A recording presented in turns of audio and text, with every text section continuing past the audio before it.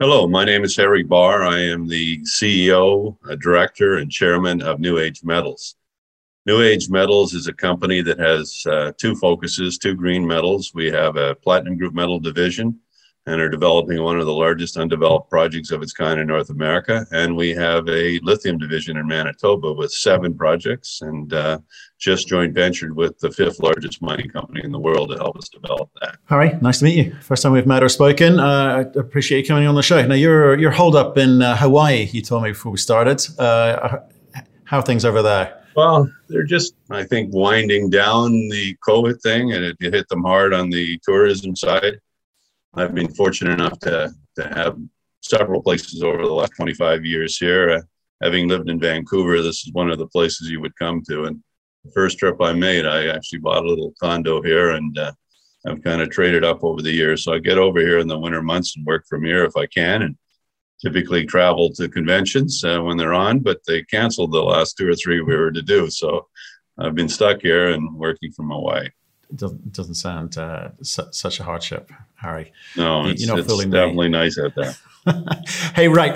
Like I say, it's the first time we've heard the story or spoken, so therefore I want to kind of dig into it. But I always like to understand who I'm talking to, and and a little bit about the team they've assembled. So you can give us a bit of a background on you, relative to what you've been doing here. Yeah, I've been in the mining business since I was a kid. I had a crazy old uncle who at 70 years of age, I'm 67 now, decided to go to the jungles of Colombia and buy a placer gold mine. So in my mid 20s, I was able to go down there and got caught with the bug. And not many years later, a couple of years later, went to Vancouver and started my group of companies, all of them that are still running today. I started Canalaska Uranium. I started Free Gold Ventures, which is a multi-million ounce project up in Alaska. And I started this company, which was called Pacific Northwest Capital first, and we renamed it in 2017 to New Age Metals. We still have El Nino in the fold. It's a little junior that's working down in New Brunswick on a zinc project. And this is our main focus, New Age Metals. Okay, and so what are you by training? Are you geo? Well, I went was to be a 4th generation farmer. I went to the University of Guelph in Guelph, Ontario, and studied agribusiness. And as I say, my uncle asked me to go down to help him run his placer mine, and that's how I got started. So I'm not a geologist or an engineer. I've worked with them all my career, and basically, I'm a deal maker and a financier, and try to keep teams of people together moving forward towards a common goal. Okay, and it sounds like you sort of give us a bit of a clue about how you think about these sorts of projects. You have sold or spun out or JV. We've done a little bit of everything. We've spun out, we've sold, we've the joint venture or option joint venture agreement we just signed with Mineral Resources, the 5th largest lithium producer that we'll tell you about more, was my 44th deal I've done with a major, either an option, earn-in, buyout, or we earned into their projects. So I've done a lot of work with majors over the years, and they finance a lot of our projects. Okay, so project generator, explorer, is that I'm trying to frame you in something. Right? Yeah. I've never really tried to be a producer. It just was something that I felt, our team and the people I work with, which are mainly geologists, certainly some engineers too, we were better at the exploration game, so that's what we've stayed at. Okay, so if you don't mind, I'm going to jump around a bit and sort of deal with some of the outliers, and then end up on the River Valley Palladium project, because I think that's your flagship, right? So you've mentioned them twice already. Mineral Resources, Aussie, $9 billion Aussie company, pretty big. You're working with them on the lithium project in Manitoba. Yeah. So what is the structure of a deal like that? How does that help you with your other projects? In 2016, we decided to put together a lithium division, and I was fortunate enough to run into a couple of people who knew the industry pretty well in Manitoba, and they helped me put together what we have 7 projects now. There's more coming down the pipe. And it was our stated objective from that time to actually bring in a joint venture partner, somebody that was in the industry who wanted to help us develop the projects. And that division was always our secondary item. This will be our first big year where there'll be somewhere in the $1 to $1.5 million going to the ground and at least 2 drill programs. So we put together a list of potential partners and went out to them, and we were fortunate enough to get an email back from Mineral Resources last, I guess it was a year ago this past February, and then we spent most of the season putting the deal together. They'd never worked in Canada, so there was a lot of due diligence, and then we finally announced the option joint venture agreement in late September, and it's $4.4 million, of which we get $400,000 in cash payments, and $4 million plus goes into the ground for them to earn 51%. They can earn up to 75%. There's 2 more chunks, 65 and 75. At 65, they've got to do at least a pre-feasibility study and some economic studies on at least 1 or more of the projects. And they have to have it basically kind of shovel ready to get to 75%. So it's a relatively good deal with a lot of more millions and millions of dollars to go in before we have to kind of buck up. Okay, so sorry. Well, I was about to say it's a sort of standard deal in that sense. You're carried through to FID, but you got $400 out of it, and they have got a period of time to deliver a certain amount of spend. What time frame is right. that? I didn't catch that. Well, in the first, it's 42 months to get their 51%, and then in the 7 to 8 year period to get the balance. We are the field manager, so we also receive an income for doing basically work on the ground, and have a fair good say in it. They have the final say because they're writing checks. But being great partners to date, and we're just trying to get our 2022 budget finalized now. This is their budget time, so we submitted everything to them, and we should have that the next 3 weeks, I hope. Right, and we've talked about a few companies this week with deals like this, where big guys come in, a Rio comes in, or a mid-tier comes in, like Mineral Resources, MRL, or MRN as they are now. It can be a great thing for companies like you. People get excited about what is going to happen. It's all kind of blue sky and it's all up.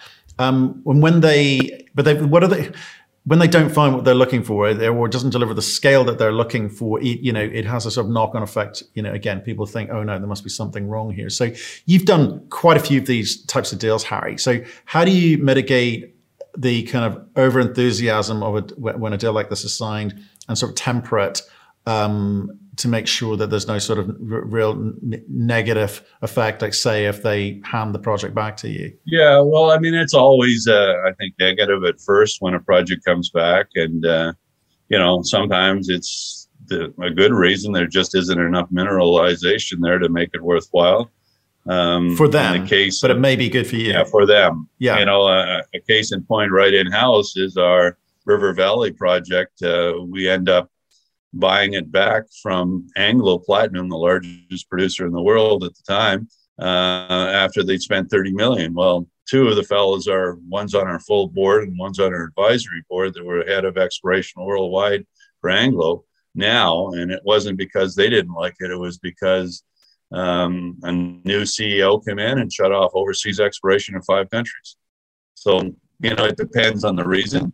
It depends on the size. Sometimes you're giving back something that wasn't big enough for them, but you have the fortitude and you keep moving forward and you make it bigger. And sometimes you'll get another major. I've had projects where I've had 4 majors on, and so it just depends on the circumstances. And then, and again, coming back to the fact that you've done quite a few of these, Harry, what's your expectation of what happens at the end of this? When you get through to FID, you're fully carried through at that point, but then at that point, you're going to have to stump up the cash. I suspect there's a conversation to be had, right? Well, we have a fairly good clause in our contract. At that level, we have the right to have them help us get a loan for our 25%. Got it.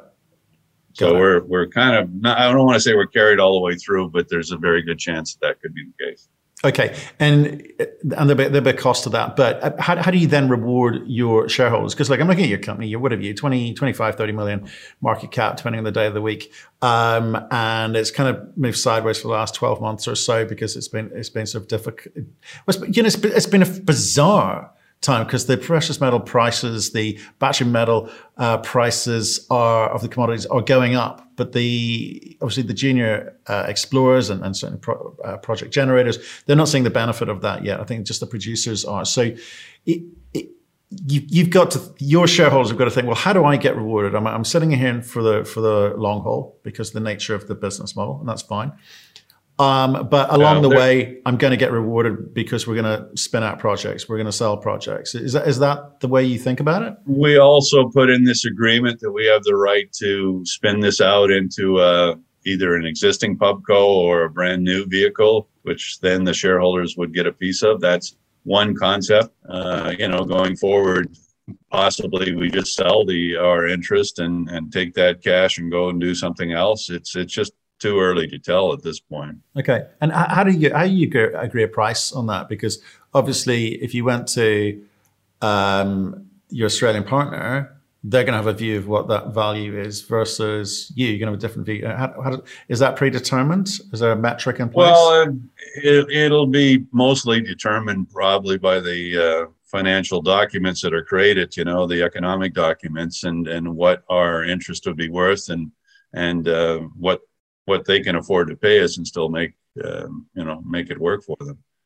So yeah, it's I think we'd have by that time some pretty good documents that could help us point towards a number. Right. Okay. No, I'm always kind of intrigued by the mechanics and the economics. So, okay. Well, let's park up lithium. And actually, one more question. Actually, you refer to these different parts of the organization as divisions, right? You've got a lithium division. You've got your platinum group metals division, and you previously referred to division. Why have you done that?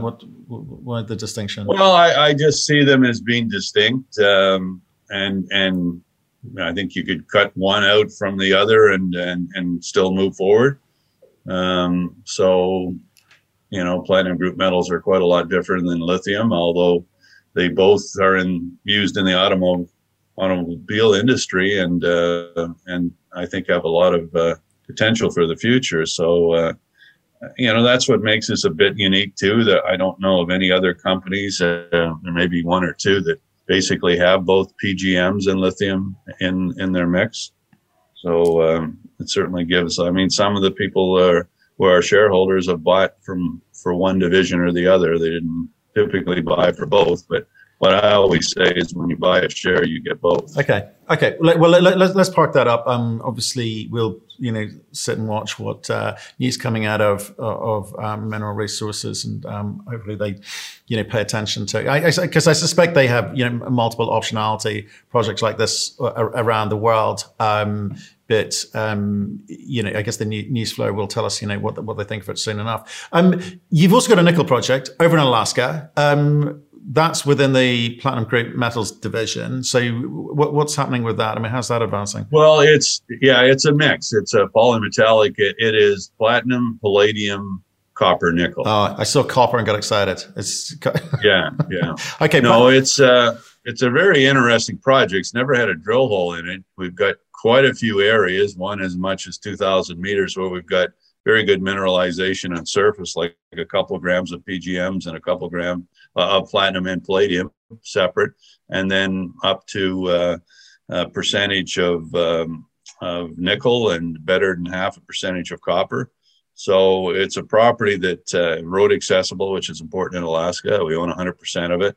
And what we've been doing there, it's kind of been our third project, is trying to find a partner. But the last couple of years, I think it'll be better this year in Alaska. You virtually couldn't get anyone to even visit the property because of COVID. So luckily, our holding costs are very small, about $40,000 a year. And we did do a $100,000 surface program to try and find additional targets there last year that we should have an announcement on in the next few weeks. Okay. So we're looking for a partner there. Okay, so strategic partner to come in, similar sort of setup as you've done on the lithium. That would be the idea. Yeah, that's the concept. Yeah. Okay, fine. Right. Well, let's talk about the flagship project, River Valley Palladium project. Why don't you give us a sort of a summary of that, and I want to sort of dig into that if I may. Yeah. Well, the beauty of this project is, first of all, is its location. We are about 100 road kilometers from Sudbury, Ontario. And why Sudbury is important is that it has the ability to take our concentrates, because the two big producers there produce PGMs as a byproduct of their primary nickel copper operations. And to prove that point, there's only one producing mine in PGMs in Canada, and it successfully shipped its concentrates for about 22 to 24 years from Northern Ontario, about 800 kilometers away, to Sudbury, and still does today. That's the Lac des Îles mine. We're, again, only about 100 kilometers. The other thing about Sudbury for a junior company is everything you need, from the drills to the assay companies, the metallurgical companies, engineering companies, environmental companies, it's all right there. In fact, most of the companies that we're dealing with are from that area right now that are helping us with our pre-feasibility study. So over the years, we did have a partner, Anglo Platinum, who spent a lot of money on the project, and we, at that point, had probably about 2 million ounces of PGMs. We're closer to 4 in all categories now.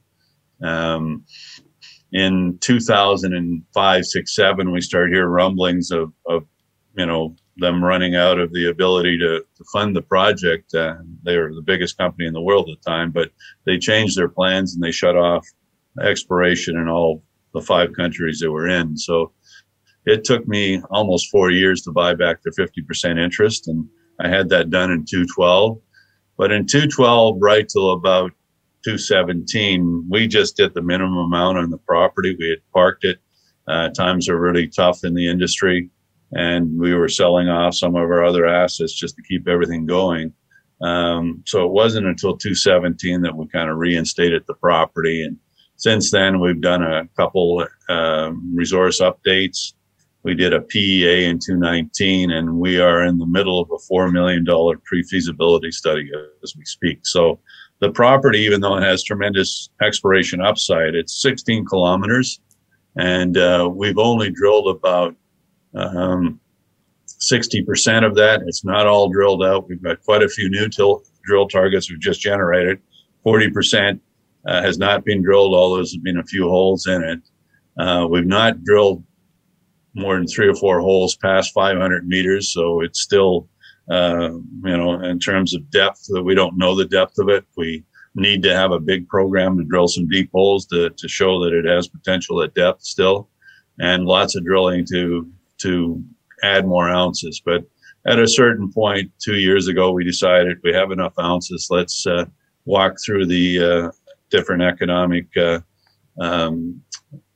reports that needed to be done. So as I say, our main focus is with 5 companies right now, helping us do a pre-feasibility study. Right. Okay. So the pre-feasibility study will sort of, obviously help us better understand the economics, because the PEA, I mean, the pre-tax and after-tax IRRs were quite low, like 13 and 10% respectively. But that was on 1,200 ounce palladium and 1050 platinum and 325 copper from memory. Mm-hmm. Yeah. Times have changed, right? Obviously, I think palladium's possibly double that, and copper's at around 4-6 at the moment. So it's in interesting times to be doing this. But is that? Do you need numbers? Do you think you need the numbers to be constant, as in where they are at the moment, for this project to be attractive? Are you concerned about the sustainability of the copper price, or palladium price, or platinum price, to make the economics work? Because it's like 10% after tax IRR is on the lower side, right? Well, that's right. At $1,200, that's where we were. I think if we looked at a number of $1,800, I think it's going to be more than economic, and anything above that is just pure gravy. So, and I think this study, we should either a 2 or 3 year trailing average they use. So it should be in that range. I can't say for sure, but once the study's done, we'll know. But I would think that it's going to look a lot more positive than the PEA. Right. Okay. And so what do you do next? Obviously, people have been sending questions in, which is great. I think they're intrigued as to Eric Sprott's involvement and others. And my question would come back to, given the model that you have traditionally engaged in, you're going to be looking for someone to step in now at PFS level, or do you think you can get it through the feasibility study? Well, I think we could get it through the feasibility study. Having said that, once we get this next study, the pre-feasibility in hand, we will be out soliciting, and we're talking to people almost on a weekly basis to keep them up to date as to where we are. So yes, we could bring in a partner as early as help us do the feasibility study. But we might go ahead and do it ourselves too. So we have basically a couple options there. Okay, interesting. I know you put a piece out about an MOU with local First Nations, very important in Canada, a process to go through. I mean, how long have that been in the works? Well, with the one group, I think we signed something in 2012 and have updated a couple times. We signed a very recent MOU with the second group just this January. They kind of came in because back about 5 years ago, we acquired the bottom 4 kilometers of our 16 kilometers, and that's where the second group came from. So we've been talking to them, and we got finally around to meetings, and then finally put together an MOU with them here in January. So we've got the whole district as we know it covered today. There may be other things happening with other groups somewhere down the road, but this is the 2 groups that the government have said we need to work with, and we are. Okay. We have a good reason. Okay. Coming back to the beginning of that question, which was obviously Eric Sprott's involvement. Uncle Eric is always welcome with his checkbook. What's his expectation of you? Why is he in this deal? Well, I've been fortunate to know Eric for many years, and I wish we had in this industry about 20 more Eric types. He's certainly unique. He goes all in, and he wasn't very interested in platinum group metals. The last talk before he started to invest I had was probably mid-2019, and he says he's starting to follow the sector, but he's primarily, as you know, a gold and silver guy. And interestingly enough, when I last talked to him, I don't know what his investment is now. I won't say exactly, but he quoted what would be a fairly big figure to us that he had in the PGM industry, and said he just doesn't follow it that close. So I asked him, what do you think should be done with only a handful of juniors in the industry and only a couple in Canada? I said, do you think we should be looking at maybe putting a couple of these companies together and whatever? And he basically said that because he was more a gold and silver guy at first, he'd take our cue, and he was following the industry and wanting to get to know a little bit more about it. So we've given him an update every couple of months in what we're doing, and he is interested in following the rhodium that we have in the project. The last economic study had just over 100,000 ounces in a couple categories. But we weren't able to use it as a payable metal yet, because we're going back in and we just didn't assay enough samples. So we're going back through our drilling and our core, and we've probably sent in the 3rd batch we usually send between 200 and 400 samples in. And so we are working on rhodium and trying to bring it in as a payable metal. So he always asks about rhodium and how well that's doing. As you know, it hit as high as $20,000 here early in March, and an ounce. So it wouldn't take a lot of it to add something to the project. So we're working on that. He's certainly interested in following the rhodium studies. Okay, interesting. It says here 24.5% is what he has at the moment. You've also got just shy of $8 million. So how's that being apportioned? Well, as I said, the pre-feasibility study was 4. I think we spent probably about 2.6 of that 4 now. And so we hope to have the study out. We're hoping to have it out in June, July. The labs, quite frankly, and the metallurgical work in that, it's just behind the times. Everything to do with assaying or anything to do with labs metallurgical work just seems to be way behind. Everything else is coming along. So we're now saying that the study should be out and published in September of next year. So it's coming along well. We've basically, in the next week, we'll have everything outside of the environmental work done in the field. We had to do geotechnical drilling and drilling for wells and a bunch of that stuff. So as you know, this study is much more a comprehensive study compared to the PEA, which is more a desktop type study. Right. So we'll have all that work, and then they'll move back in to do the rest of the desktop stuff. And we're just getting going on a fairly big metallurgical study, about a $700,000 study. So it'll be a lot of the balance of the work before we can finalize the documents. Do you think because of how long this company, because the model that you employ, this company has been around a long time. Obviously, you spin things out and create shareholder value, hopefully that way.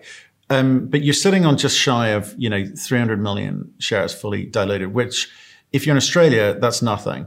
But in North America, it's less understood or it's perceived negatively. And with sort of 60% retail shareholder registry on the register. Is that a negative for you? Is that something that you get pushback on a lot? And if so, have you thought about doing something, or if not, why not? Well, it's funny. When I first went to Vancouver in 1985, I think they thought a 10 million share company was a lot of shares. So it certainly has changed a bit. There are lots of companies in the 1 to 3 or 400 million, 500 million share range in Canada now, but it's not something that we were used to. And I think there probably is a little bit of pushback on the amount of shares outstanding, but it is what it is right now. And I think that we need to get this study out and get the stock moving into some bigger institutional hands, which back in the mid 2000s, we probably were 40 or 50% owned by institutions. And then that slowly started to disappear in the 10 years from about 2008 to 2018. But it's slowly coming back. We've got a few institutions involved now, and hopefully want to bring more in. But it's the old story. If we get a couple more groups that want to buy 10 or 15% of the company, it wouldn't take much to change the share price. Yeah. And what are you sitting on? I know management's like 6%. Is management you, or is that literally the? Yeah, it's mostly me. It's mostly me, but I do have a couple directors that own a couple million shares altogether. Right. Okay. Interesting. Okay, so what are we looking at for this year? 2022, big moment. So is the PFS, sorry, remind the timing for the delivery of PFS is when? Yeah, we should have the PFS done before the end of September and announced. That's our plan. Again, probably got about $1.4 million to spend to finalize that up. A big part of the last work will be this metallurgical work, and then they'll put the documents together. We've done all the field work that needs to be done, except for they'll be back in the field doing some more environmental work. We've got a group now that have done, this will be the 4th year working with us on the environmental side. So we're coming along well there. Then there's a couple things happening. We announced this rhodium study, and so there'll be announcements coming out on it over the year, trying to get it as a payable metal. We did find a new area that's about 50 to 100 meters away from our known resources that we'd like to drill. We have an area called Banshee that's only got 22 holes in it. We want to continue drilling it to make sure that we either eliminate it or add it to the resources. We've done some modern day geophysics in the northern 4 kilometers. We've got 9 different targets we'd love to drill there. One of them, we only drilled on one. We've already added a couple million tons, and there's more to be done there. So they're definitely good targets. We'd like to do modern day geophysics through the whole 16 kilometers again, and that'd be another 12 kilometers of work there. And as I say, only about 60% of that was drilled, and it's not all drilled. So there's a lot. If we had an extra $5 or $10 million, we could have a couple drills out there going 24 hours a day right now. So there's, the project is not completely explored by any means, and we think there's a whole lot more potential in terms of adding ounces. Brilliant. Look, Harry, I appreciate your time today. Kind of, it's like for us to run through the story. We'll take a while to kind of absorb that, and maybe we come back and have a slightly more technical conversation about how your job program has been planned and the model, etc. So, thanks again for your time. Thank you for your time. Appreciate it.